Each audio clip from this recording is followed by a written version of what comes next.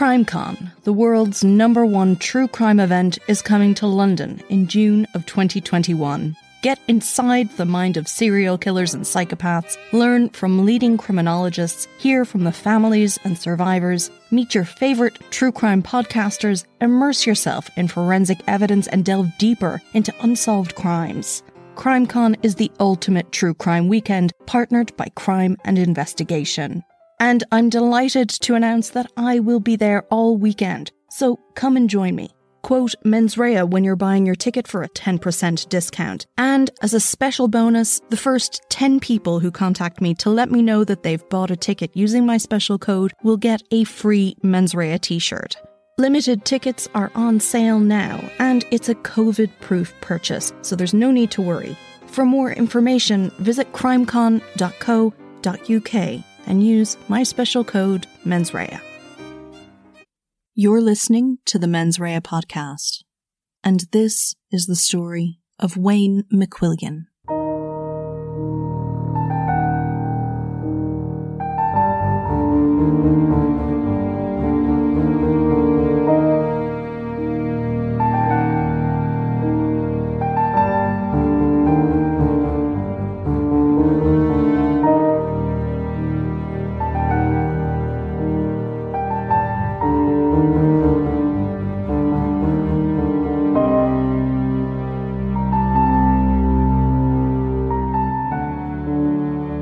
In the early hours of January 1st, 2014, an hour and a half after people rang in the new year, a group of teenage boys were walking through Rathmullen Park in Drogheda, County Louth. As they passed a garden in the housing estate, a man wearing what they thought was a red football jersey stumbled outside, pleading for help. In the dark of the night, they watched as the man tripped and fell onto the grass. He cried out that he had been stabbed and needed an ambulance. In the doorway of the house, a woman was standing drying her hands with a towel. The light from the house and one of the teenagers' phones made it clear that the man was not wearing a red top. He was covered in blood. As the young man rang emergency services, the woman in the doorway told them not to bother, saying, quote, "Leave him alone. He's all right," end quote. The Gardaí arrived first and stood with the victim as they waited for an ambulance. He was bleeding profusely from multiple wounds in his upper body. The ambulance was delayed. It didn't arrive for over 40 minutes, so the victim was placed into the back of a Garda patrol car and rushed to Our Lady of Lourdes Hospital in Drogheda. The man suffered a cardiac arrest en route but was resuscitated. After a second fatal cardiac arrest during a scan, he was pronounced dead at 4:29 a.m. The Gardaí were quickly able to establish that the deceased's name was Wayne McQuillan, known to friends as Quilly. Wayne was a 30-year-old painter and decorator from Marion Park in Drogheda. He was the only son of Jimmy and Bernie McQuillan and had one older sister, Audrey. Wayne and Audrey were close. There wasn't much between them in age, just 13 months, and people often referred to them as the twins because they were so similar in personality and appearance. When Wayne's parents arrived at the hospital, Wayne was in surgery. After a short time, they were given the devastating news that nothing could be done to save their only son. Wayne lived with his parents but would often stay in his girlfriend's house. He had begun a relationship with a woman named Paula Farrell after they'd met at her 40th birthday in a local pub the year before. Paula was also from Drogheda. She was born and raised in the town in the northeast of Ireland. Drogheda is one of the oldest towns in Ireland. The long, narrow streets in the town are fringed by areas and monuments rich in Irish history. The town boasts a population of over 40,000 people, making it one of the most densely populated towns in Ireland, situated where the River Boyne flows into the Irish Sea. There are a number of factories providing local employment in the area, but as with most urban communities, there are many who struggle to get by. Paula Farrell had a disturbing youth. She said that she had been sexually abused by her father between the ages of 7 and 14. When she disclosed the abuse, her father fled to Britain and she began drinking heavily as a young teenager. She dropped out of secondary school in second year and began a relationship with a man with whom she moved to London for a year. She had 2 daughters from this relationship, but her drinking problems escalated and she spent her 20s and 30s reliant on alcohol to block out her problems. She had another child in her early 30s, but the relationship with her son's father wasn't to last. Paula lived in Rathmullen Park and had for over 20 years when she met Wayne McQuillan. Their relationship was marked with periods of binge drinking and arguments. The couple would spend the night together before Wayne would return home to his parents' house the following morning to change and shower, and then they'd begin drinking again from the late afternoon until the early hours of the morning. When the first officer at the scene of Wayne's stabbing arrived, he found Paula inconsolable in the hallway. There was blood on the floor and in the kitchen sink. When asked if she had stabbed her boyfriend, she admitted that she had. Garda Tomás Leonard brought Paula Farrell to her mother's home close by and cautioned her before she gave a statement. She said that she and Wayne had gotten into an argument after coming back from Wayne's parents' house and began, quote, tackling each other. She claimed that Wayne pushed her onto a chair and grabbed her by the throat, causing her to hit her head off the wall. She said that when she was able to get up, she walked to the kitchen, grabbed a knife and stuck the knife in him as he stood at the kitchen door. Paula Farrell was then arrested and brought to Drogheda Garda station for questioning. In interviews, Paula told the Gardaí that she was an alcoholic and was also being treated for schizophrenia, depression and asthma, but on New Year's Eve she didn't take her medication because they had planned to, quote, go on the drink. By the time the bells rang to indicate the start of the new year, Paula had drank 9 or 10 cans of cider. She said that after she stabbed Wayne, he turned and walked out the front door, while she went to the kitchen sink to wash his blood from her hands. It was then that the group of teenagers came over to help and called an ambulance. Early that morning, Dr. Marlene Miney examined Paula in Drogheda Garda station and noted that she had a number of injuries. Dr. Miney said that Paula had 2 areas of slight bruising and swelling on the left and right side of her scalp, and what appeared to be a bite mark on her right cheek. She had a vertical bruise on the right side of her neck, and bruising and tenderness above her left collarbone. The doctor said that the injuries appeared to be recent. The following morning, Paula Farrell was taken to the Dublin District Court and was charged with the murder of Wayne McQuillan. The counsel for the accused requested that the judge direct medical treatment after he raised concerns about Paula's health.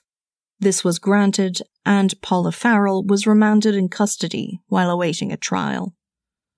Dr. Michael Curtis, the Deputy State Pathologist, carried out a post-mortem at Our Lady of Lourdes Hospital, Drogheda. He found that Wayne had been stabbed 4 times, once in the upper right arm, once to the front of the chest, and 2 to his left shoulder, which were just 1.1 centimetres apart. 3 of those wounds were not fatal, but 1 had entered his body at a downward angle in his upper left chest and severed a vein before piercing his lung. This had caused severe internal and external bleeding. Concerns were raised over the delay of the ambulance. Dr. Curtis had said that if Wayne had received timely intervention, he may have survived.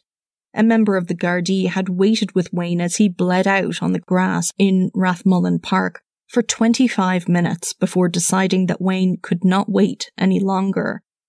It transpired that the ambulance had been called to respond from RD, which meant that it would have taken at least half an hour to arrive. This was too late.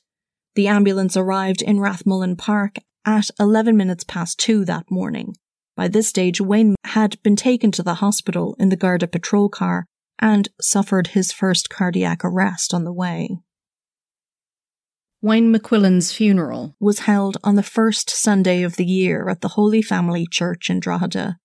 Hundreds of mourners lined up to pay their respects as the rain poured down. Wayne's casket bore the flags of his beloved Liverpool Football Club and the local GAA club, the Wolfe Tones. Wayne had played with the club in his youth achieving success with the under-14 team in 1997. He was also a talented darts player and had played soccer with the Drogheda Boys Club. The celebrant addressed the packed pews and spoke of the shroud of darkness over the community following Wayne's death. He said, quote, "No words can fill the pain of this loss.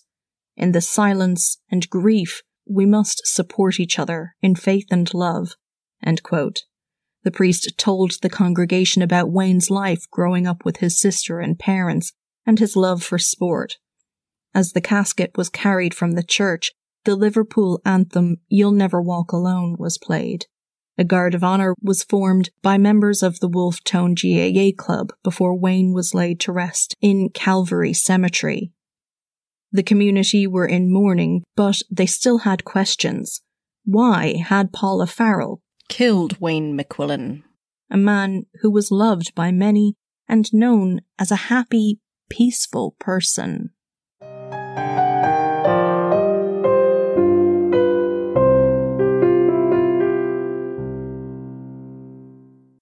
Paula Farrell remained in custody, and over a year after Wayne's death, the defence notified the state of their intention to introduce evidence of an allegation that Wayne had sexually assaulted Paula on the night she stabbed him. The prosecution called this an imputation of Mr. McQuillan's character.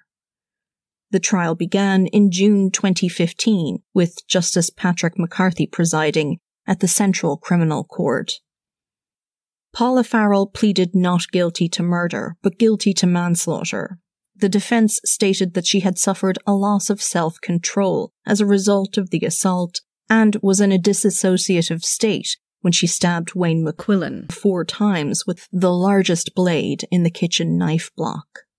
In order to be convicted of murder in Ireland, the prosecution must prove that the accused had the intention to kill or cause serious injury to someone which could result in death. In a manslaughter conviction, the accused must not have intended to kill or cause serious injury to the victim, or know that it was the probable outcome of their actions. The intention to cause serious injury forms the mens rea for murder.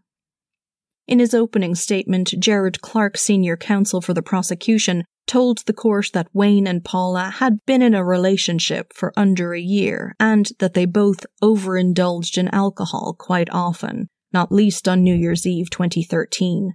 Mr. Clark told the jury that after Wayne had managed to get outside, Paula Farrell went back into the house and began cleaning up the blood. The murder weapon was found in the sink and there were clear attempts to wipe up some of the blood on scene. The court heard how Wayne had suffered a cardiac arrest in the Garda patrol car and it had taken almost 15 minutes to revive him. While in the emergency room, the consultant who drained the fluid that had collected in his chest cavity noted that Wayne had lost almost 2 litres of blood. While undergoing a routine CT scan, Wayne had suffered another cardiac arrest and could not be saved. Deputy State Pathologist Dr. Curtis detailed for the court the injuries he had observed on Wayne McQuillan's body during the post-mortem. These were the 4 stab wounds. The fatal wound, he said, had been an 18-centimetre deep stab wound to the left shoulder. It went in at a downward 45-degree angle, severing a vein and piercing his left lung. Dr. Curtis testified that there were also dozens of bruises and scratches found on Wayne's body. Some looked to be caused by fingernails and were recent, indicative of a struggle. The pathologist stated that the fatal wound had been inflicted to the left chest cavity between the first and second ribs, slicing the left subclavian vein. This vein drains blood from the left arm back into the chest. The knife then went through Wayne's lung. Garda Tomas Leonard testified about his account of the events when he arrived on the scene before 2 a.m. on January 1st, 2014. He said that when he arrived, Paula Farrell was crying in the hallway. He said, quote, "I asked her if she stabbed her boyfriend, and she replied she did. In the kitchen, I observed blood on the floor and in the kitchen sink. There was a number of items, including 2 knives and watered-down blood." End quote. Paula Farrell was initially cautioned in her mother's house before being brought to Drogheda Garda station. Mr. Clark for the state read the transcripts for the 4 interviews with Farrell conducted by the Gardaí before she was charged. In these interviews, she told the detectives that she had gotten a knife and stuck it in Wayne after they had fought. Then, Paula Farrell took the stand and spoke about the alleged assault. She told the court that Wayne had attempted to rape her after midnight on January 1st, 2014. When she tried to resist, he put his hands around her neck and began to strangle her. She said that she was able to free herself and could not remember taking the knife from the kitchen or going to the kitchen door and stabbing Wayne, but she accepted that she had. She stated that after she stabbed Wayne, he turned and walked down the hall with his trousers falling down. She then stabbed him again by the front door, but could not recall doing it. She only remembered stabbing him twice, but given the clear presence of 4 wounds, she accepted that she had stabbed him 4 times. She said that Wayne had asked her to call an ambulance, but she instead washed her hands in the kitchen sink. Shortly after, she followed him outside and cried that she was sorry. Paula Farrell told the court about the abuse that she had suffered as a child and how she drank heavily because it blocked out all of her problems. On the stand, she spoke about how she was numb after the killing and insisted that she did not intend for it to happen. She said she didn't realize what she had done. She just wanted to hurt Wayne the way he had hurt her. Farrell had said that when she was brought to her mother's house by Garda Leonard, she noticed that she had a large bruise across her neck and on her jaw. When asked why she didn't tell the arresting Gardaí that she had been sexually assaulted, she contended that it was because she didn't want to believe that it had happened again. Dr. Marlene Miney, who had examined Farrell in Drogheda Garda station early on the morning following Wayne's death, gave evidence that she found 11 injuries on Farrell, including swelling and bruising to her head, neck, jaw, and chest. A number of psychiatrists were called to testify. Dr. Brenda Wright spoke on the defense's behalf. Dr. Wright believed that Farrell suffered from a combination of PTSD and alcoholism. Dr. Wright believed that Farrell's criminal responsibility was diminished by her mental illness and said she was, quote, unable to exercise self-control, end quote. For the state, Dr. Sally Linehan, a forensic consultant from the Central Mental Hospital, said that Farrell's behaviour was not due to a mental illness, but rather the amount of alcohol she had consumed. 12 empty cans and 3 empty 2-litre bottles of cider were found in the kitchen on the night in question. Both Farrell and Wayne McQuillan were found to have substantial blood alcohol levels that night. Dr. Linehan did not believe that Farrell was dissociative when she killed Wayne. Mr. Clark for the state accused Farrell of deliberately lying to the jury to affect the outcome of the case. He said it was a lie that Wayne McQuillan had attempted to rape her, and that the only reason the jury were hearing about her past abuse and mental illness was to try and sway their verdict. On July 17, 2015, after almost 3.5 hours of deliberations by the jury, they returned a unanimous guilty verdict. Wayne's sister Audrey read a victim impact statement to the court on her parents' behalf. She spoke of how it was even more painful to think that Wayne was killed by a person who was supposed to love and care for him. They mourned for the loss of his life and the fact that they would never see him form a true, loving relationship. She said, quote, "Our family is forever broken. We cannot forgive her for the terrible pain and suffering she has inflicted on us. Our lives will never be the same again. We can never be together as a family again, and this breaks our heart. Paula Farrell has also left us feeling a fear of bumping into her or meeting her while we go about our daily business. We live in the same area as her, and we do not ever want to see her face again." End quote. Unfortunately for Wayne's family, the ordeal was not over, and they would have to continue to fight for justice in the courts again. After the conviction, Paula Farrell's barrister, Caroline Biggs, submitted an appeal on her client's behalf, stating that the issue of provocation should have been raised to the jury, as the only viable defences in this case were diminished responsibility and being provoked. Farrell had told the Gardaí that Wayne had been violent towards her before she stabbed him, and when her daughter came to see her after the attack, she told her that she didn't mean to do it. Farrell had also said that Wayne was strangling her before she went into the kitchen to get the knife. The defense believed that this led Paula Farrell to have a sudden and temporary loss of control, which resulted in killing her partner. Ms. Biggs for the defense said that Paula had a history of PTSD as a result of the sex abuse she suffered as a child, and this could lead to psychosis when she was under the influence of alcohol, as she had been on the night in question. Justice McCarthy had said in his ruling that the defense of provocation could not be put to the jury, as he believed it was based upon Paula Farrell saying, quote, "Sometimes he provokes me," end quote, in her Garda interviews.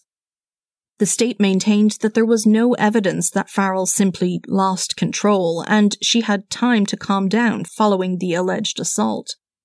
They said that there was evidence of a calculated series of events which showed that Paula had thought through her actions. She chose to stay in the house because her young son was asleep upstairs. She admitted to thinking, quote, "I'll kill you," before she picked up the knife from the kitchen sink.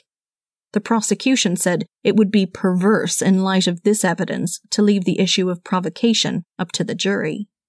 The defense said the provocation flowed from the, quote, "very clear evidence that what occurred in terms of the stabbing of Mr. McQuillan, an almost instantaneous response to what the accused said preceded that in terms of the physical and sexual assault upon her.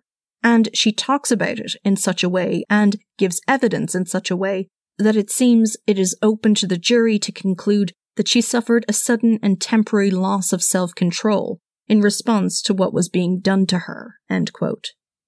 Ms. Biggs said that the evidence of Farrell's interviews where she told the Gardaí that she had been strangled, bitten and had her head hit into the wall could have led her to dissociate. In light of this, Mr. Justice George Birmingham, the President of the Court of Appeal, said that the issue of provocation should be brought to a jury, and that they could consider manslaughter.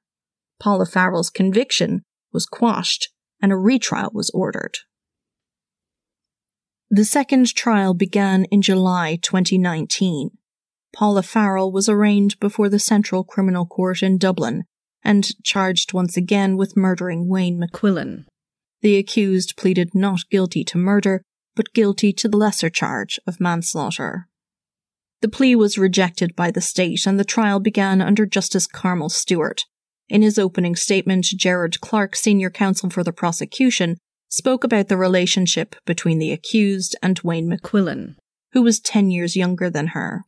He told the court how they drank in excess, saying, quote, "It seems neither paid much attention to the recommended daily allowance of alcohol," end quote. This time, Farrell's barristers were able to claim diminished responsibility and provocation as a defense as a result of the CCA decision. If the jury accepted her defense of provocation, then it would reduce the murder charges to manslaughter. On the second day of the trial, Paula Farrell took the stand and gave testimony across the following 3 days. She had told her barrister that she had grabbed the knife after Wayne had allegedly tried to rape her. Under cross-examination by the state, she was asked by Mr. Clark why she hadn't disclosed the assault right away, and Paula said she had been in denial. She said, quote, "I was in a state of shock. I was numb," end quote. The prosecution alleged that the accused came up with the idea of the assault after she was served a book of evidence 4 months after the killing. It had included the witness statements that said Wayne's trousers were down when he was found stabbed. Mr. Clark asserted that the allegation of sexual assault was a lie. Paula agreed that when she'd stabbed Wayne, he had been standing at the kitchen door, and she'd stabbed him 3 times before following him down the hallway and stabbing him again near the front door. She was asked if she had told the Gardaí that she lashed out at people she loved and that she was full of anger. She agreed that she had said this. Mr. Clark then asked her if it was the result of her anger that Wayne was dead. She answered, quote, "No. He didn't die because of my anger," end quote. Paula Farrell said that it was because he had been trying to kill her. She had said she didn't intend to kill him, but admitted that she knew stabbing him with the knife would do more than hurt him. She had told the Gardaí that Wayne was a lovely person, so the prosecution asked if she was asking the jury to believe that he suddenly turned into a rapist. Then, once again, Dr. Marlene Miney, who had examined Paula Farrell the morning of the killing, outlined the injuries she had observed. Paula's daughter, Shauna Farrell, also testified about that night. She said that she had heard about what had happened and went to her mother's home. Her boyfriend tried to help Wayne outside, and she went to her mother, who was at the front door. Shauna testified that her mother grabbed towels for her boyfriend to try and stop Wayne's bleeding, and that Paula was inconsolable and she kept repeating, "What have I done?" The witness told the court that her mother, the accused, had said, quote, "He attacked me. I didn't mean it," end quote.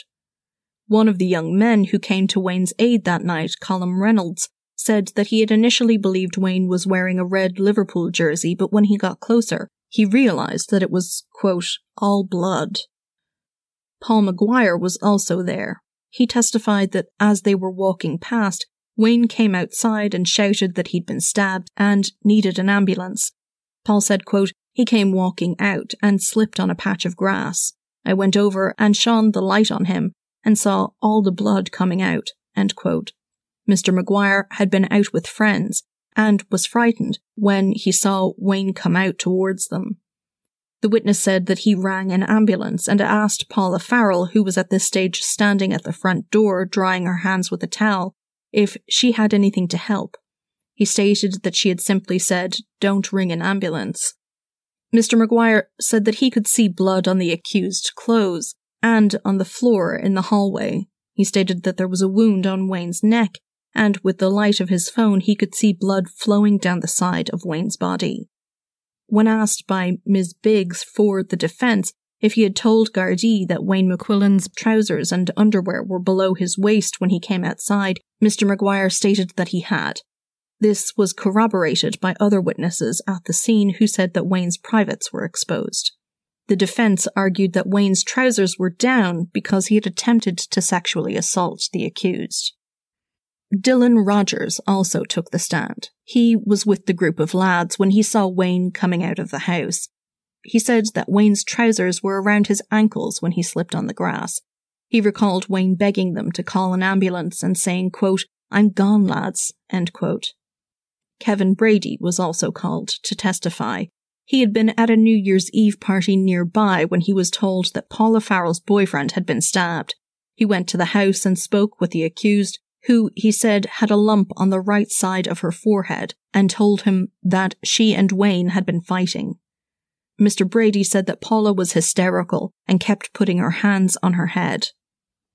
Dr. Michael Curtis, the deputy state pathologist who had performed Wayne's post-mortem in Our Lady's Hospital in Drogheda, told the court about the injuries he had observed on Wayne McQuillan's body during the exam. Dr. Curtis also examined 2 knives that were found at the scene, and said that the larger knife was more likely to have been the weapon used to inflict the injuries. It was a large kitchen knife with a 20-centimetre long handle. Dr. Curtis said that Wayne had high levels of alcohol in his system at the time of his death. He said it was, quote, gross intoxication, and that it was likely that Wayne would have been staggering, unsteady, and uncoordinated in his movements. Dr. Curtis said that the definitive cause of death in this case had been due to hemorrhaging and air in the chest cavity caused by the stab wounds. During cross-examination, Dr. Curtis agreed that some of the injuries on Wayne's hands might have suggested that he had hit Paula or something else. He also said that there were injuries to his knees and toe that suggested Wayne may have fallen. Ms. Biggs asked the pathologist if the injury would have been incompatible with life, to which Dr. Curtis answered that, quote, with prompt attention, prompt rescue, correction of bleeding and so on, they are at least potentially survivable, end quote. The court heard that the ambulance was delayed and that Wayne was transported to the hospital in the Garda vehicle. This had brought the ambulance service under scrutiny, as many believed that if they had gotten there sooner, Wayne may have survived. Paula had described her relationship with Wayne as brilliant to Garda Yvonne Geraghty. She said that they didn't always argue, though it had gotten physical before. But, Paula said, she couldn't recall what had prompted the arguments. Gerda Gertie testified that the accused had said that neither she nor Wayne had employment, and that he was a good person who was always laughing and smiling. Dr. Kevin Lamb, a clinical psychologist, said that the accused was, quote, 1 point away from a mild learning disability, end quote, and had limited cognition. It was his belief that she lacked the cognition to plan a killing or make up the allegation of the attempted rape. When cross-examined by the state and asked how PTSD relates to murder, Dr. Lamb said that it was one of 3 or 4 prongs that came together and led to this killing. He said, quote, usually there are only 2 or 3 of these that can be working in a person at a particular time. It's usually the 4th that can lead to something as terrible as a killing. One of these is PTSD, another is intoxication, another is the actual child sex abuse, and then the assault on her and the choking. All of these factors came together in that attack, end quote. Dr. Brenda Wright said that she had interviewed Paula Farrell numerous times and had reviewed her mental health record for the previous 10 years. Paula Farrell had told a counsellor from the Rape Crisis Centre in 2016 that Wayne had been trying to rape her and it made her feel like a helpless child, as she had felt when she was abused in her youth. Dr. Wright said that it was her opinion that Paula had suffered from alcohol dependence syndrome, PTSD, and was emotionally unstable. She said that the accused was hypersensitive and hypervigilant and could not regulate her emotions or responses. Dr. Wright said, quote, a background history of child abuse will have significantly increased her risk of alcohol dependence, PTSD, and persistent emotional dysregulation. Chronic childhood trauma, in which the person is helpless, can lead to developing PTSD, end quote. She continued, saying that Paula Farrell's case was regarded as being on the severe end of the spectrum. Dr. Sally Linehan testified on behalf of the prosecution on the 10th day of the trial. Dr. Linehan had conducted a report on the accused in June 2015 and again in the month of this trial. In the first report from 2015, Paula Farrell had said that she did not hear voices or experience flashbacks to her past abuse at the time of the killing. Dr. Linehan believed that Paula Farrell had PTSD, but she did not believe that she was dissociating when she killed Wayne McQuillan. In his closing argument, Mr. Clark for the state said that Paula Farrell was lying about the attempted sexual assault and that the jury would find the truth in what happened in Farrell's statements to the Gardaí when she was first interviewed and not in the, quote, elaborate story you've heard with the first mention of rape being 15 months after he was killed, end quote. Mr. Clark said that the accused's behaviour was not that of someone who was provoked. He stated that she had been in control and knew what she was doing was terribly wrong. Caroline Biggs for the defence told the jury to remember the evidence of the injuries on her client and that Paula Farrell was a woman who suffered from mental illness. She explained that Paula's delay in disclosing the alleged rape was because she was a victim of child sex abuse and could not discuss sexual matters in the same way other people could. Ms. Biggs said that the defence were not using mental illness as an excuse, but that it was important to remember that because of her conditions, she may have been triggered by something others would not have. Ms. Biggs said, quote, Paula Farrell has been drunk her whole life and she's never behaved like this. So, what was it about this night? Is it this cocktail of child sexual abuse, PTSD, alcohol, and an act or a series of acts on the part of the deceased? End quote. Ms. Biggs asked the jury to convict her client of manslaughter before saying that there was a, quote, reasonable possibility that she was provoked on this night in light of that cocktail, in light of his actions, end quote. After deliberating for 4 hours, the jury could not reach a unanimous verdict and so were given the option of reaching a majority verdict. They retired for another 5 hours before marking the issue paper as disagreed. They had been unable to reach a verdict.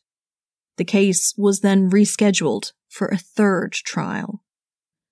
That December, almost 6 years after Wayne McQuillan was stabbed to death, Paula Farrell was granted temporary release on compassionate grounds and was allowed to go back to Rathmullen Park for Christmas. According to the Irish Times, the conditions of her release were a surety of €500, a curfew, and she was not permitted to visit Wayne's grave or come within 1 kilometre of his family, who still lived in the area.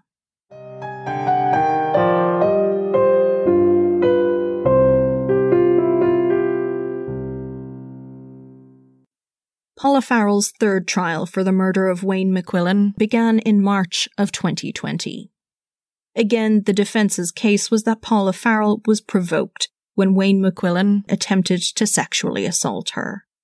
It was the defence's position that Wayne McQuillan's trousers were down and he was exposed when he was discovered bleeding in the garden because he had pulled them down to rape the accused.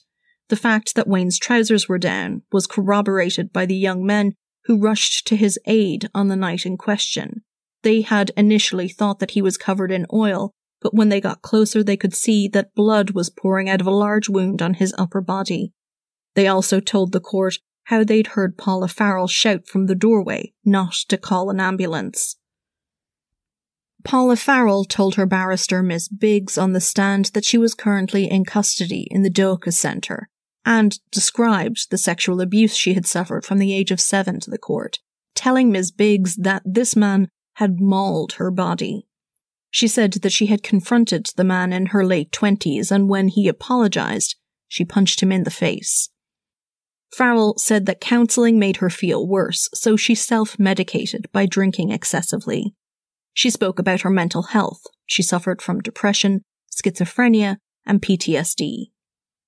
Dr. Kevin Lamb testified for the defence again and said that Paula Farrell had a very low IQ, bordering on intellectual disability, and that she could not have acted in any other manner than she did because she lacked the cognitive resources to do so. He again reiterated his belief that she could not have fabricated the allegation of assault. When cross-examined by Mr. Clark for the prosecution, he said that Paula Farrell had first disclosed the allegation of sexual assault to him 16 months after she'd killed Wayne. He also agreed that her IQ had no link to her actions. It has no relevance to committing murder, but he said, quote, low IQ is a factor amongst many factors that exist in Ms. Farrell, and she did not have the cognitive resources to act in a different manner on the night in question, end quote. Dr. Linehan testified again and said that Farrell's behaviour was due to her intoxication, not mental illness, although she agreed that the illnesses made it difficult for her to regulate her emotions. Garda Andrew Corbett then told the defence that Wayne McQuillan had 9 previous convictions for public order offences that were dealt with in the district court, and that Paula Farrell had no previous convictions. As he had said in the earlier trials, former Deputy State Pathologist Dr. Michael Curtis spoke about the injuries he found while carrying out the post-mortem exam on Wayne McQuillan. Then Garda Tomas Leonard testified again about being one of the first Gardaí on the scene. He spoke about the hostile atmosphere outside the home in Rathmullen Park and said a crowd had gathered and were waiting for an ambulance. Garda Leonard said that the accused was hysterical in the home, so he made the decision to take her to her mother's house while he cautioned her and took a statement. He told the court that the accused was upset at the time, but cooperative. She did not try to hide the knife. She told him that it was in the sink, as that was where she had washed the blood off her hands. The Garda said that Paula Farrell told him that she had been drinking cider with Wayne from about 3 p.m. that day. She then said, quote, the two of us started bitching before New Year. I don't remember what we were fighting about. It was something stupid, end quote. The accused then said that they began tackling each other, and Wayne grabbed her by the wrist and neck. Then she hit her head off the wall. She went on to tell the Garda that Wayne had held her down on the 2-seater chair in the kitchen, and when she managed to get him off her, she, quote, didn't want him to get the better of me. I got the knife, and then I stuck the knife in him, end quote.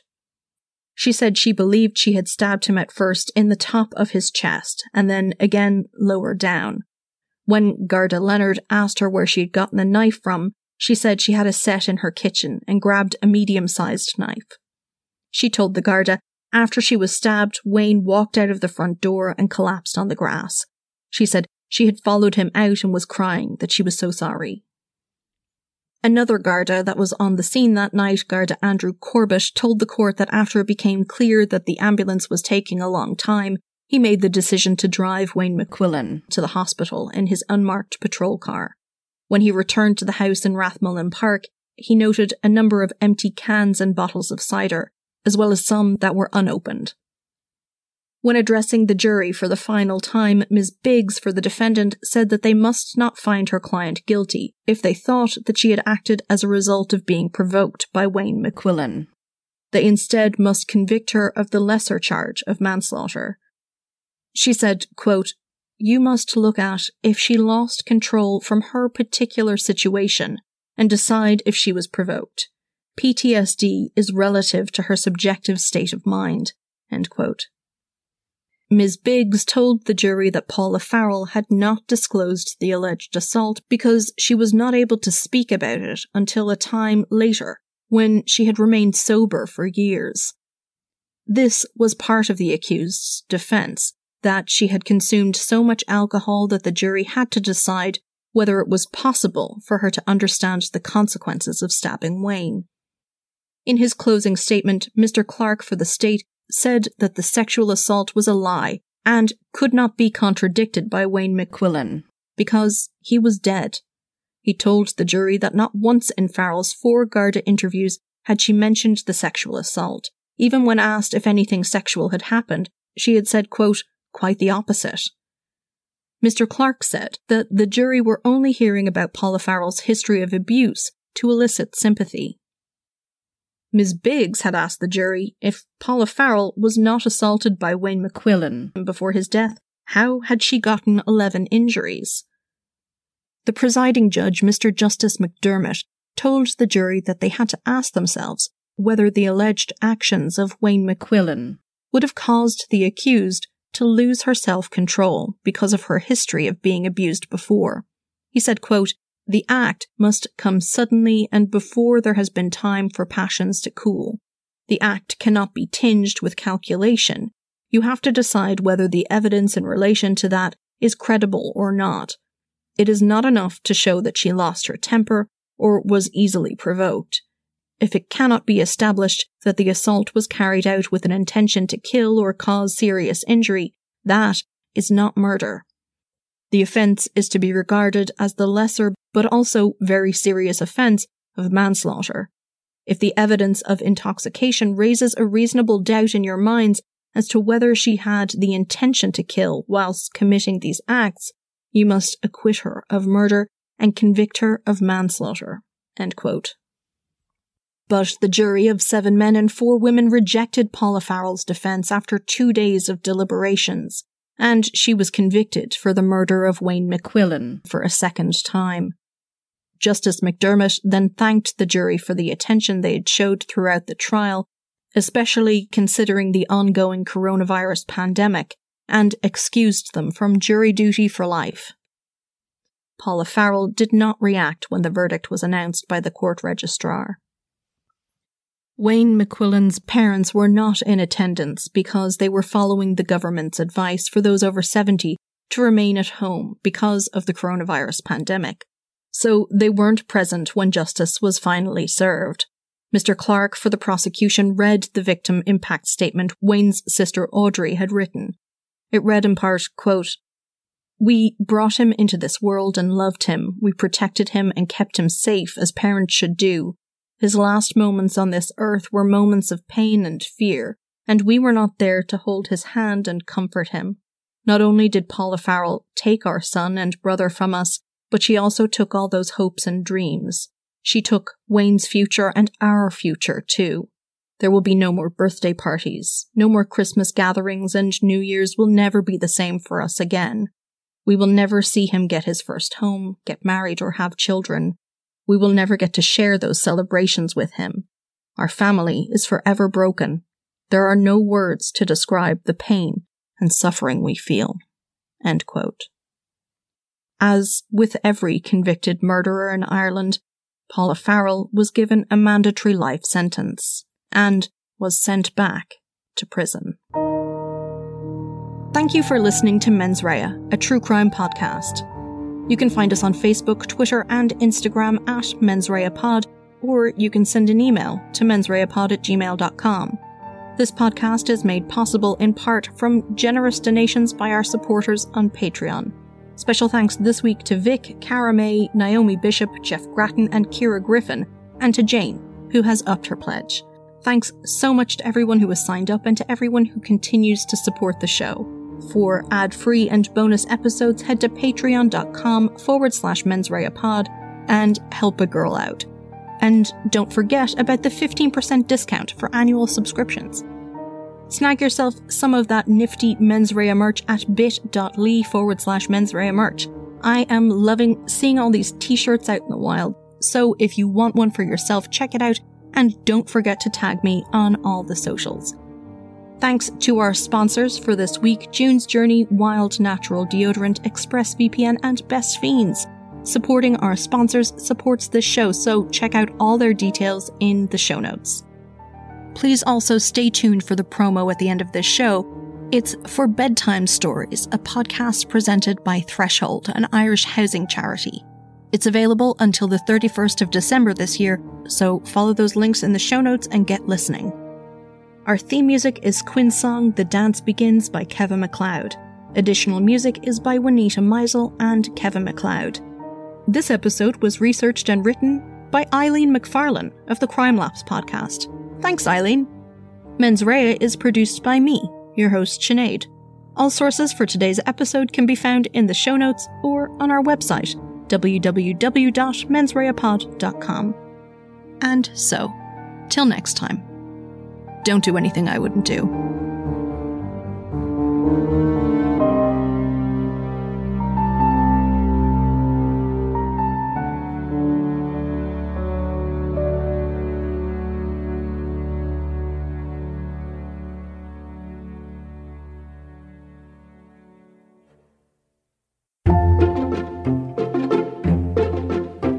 Threshold, a national housing charity, brings you Bedtime Stories, a fundraiser with a difference.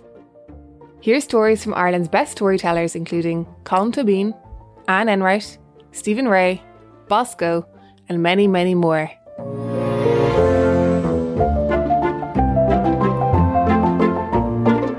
I'm Bríd Brennan.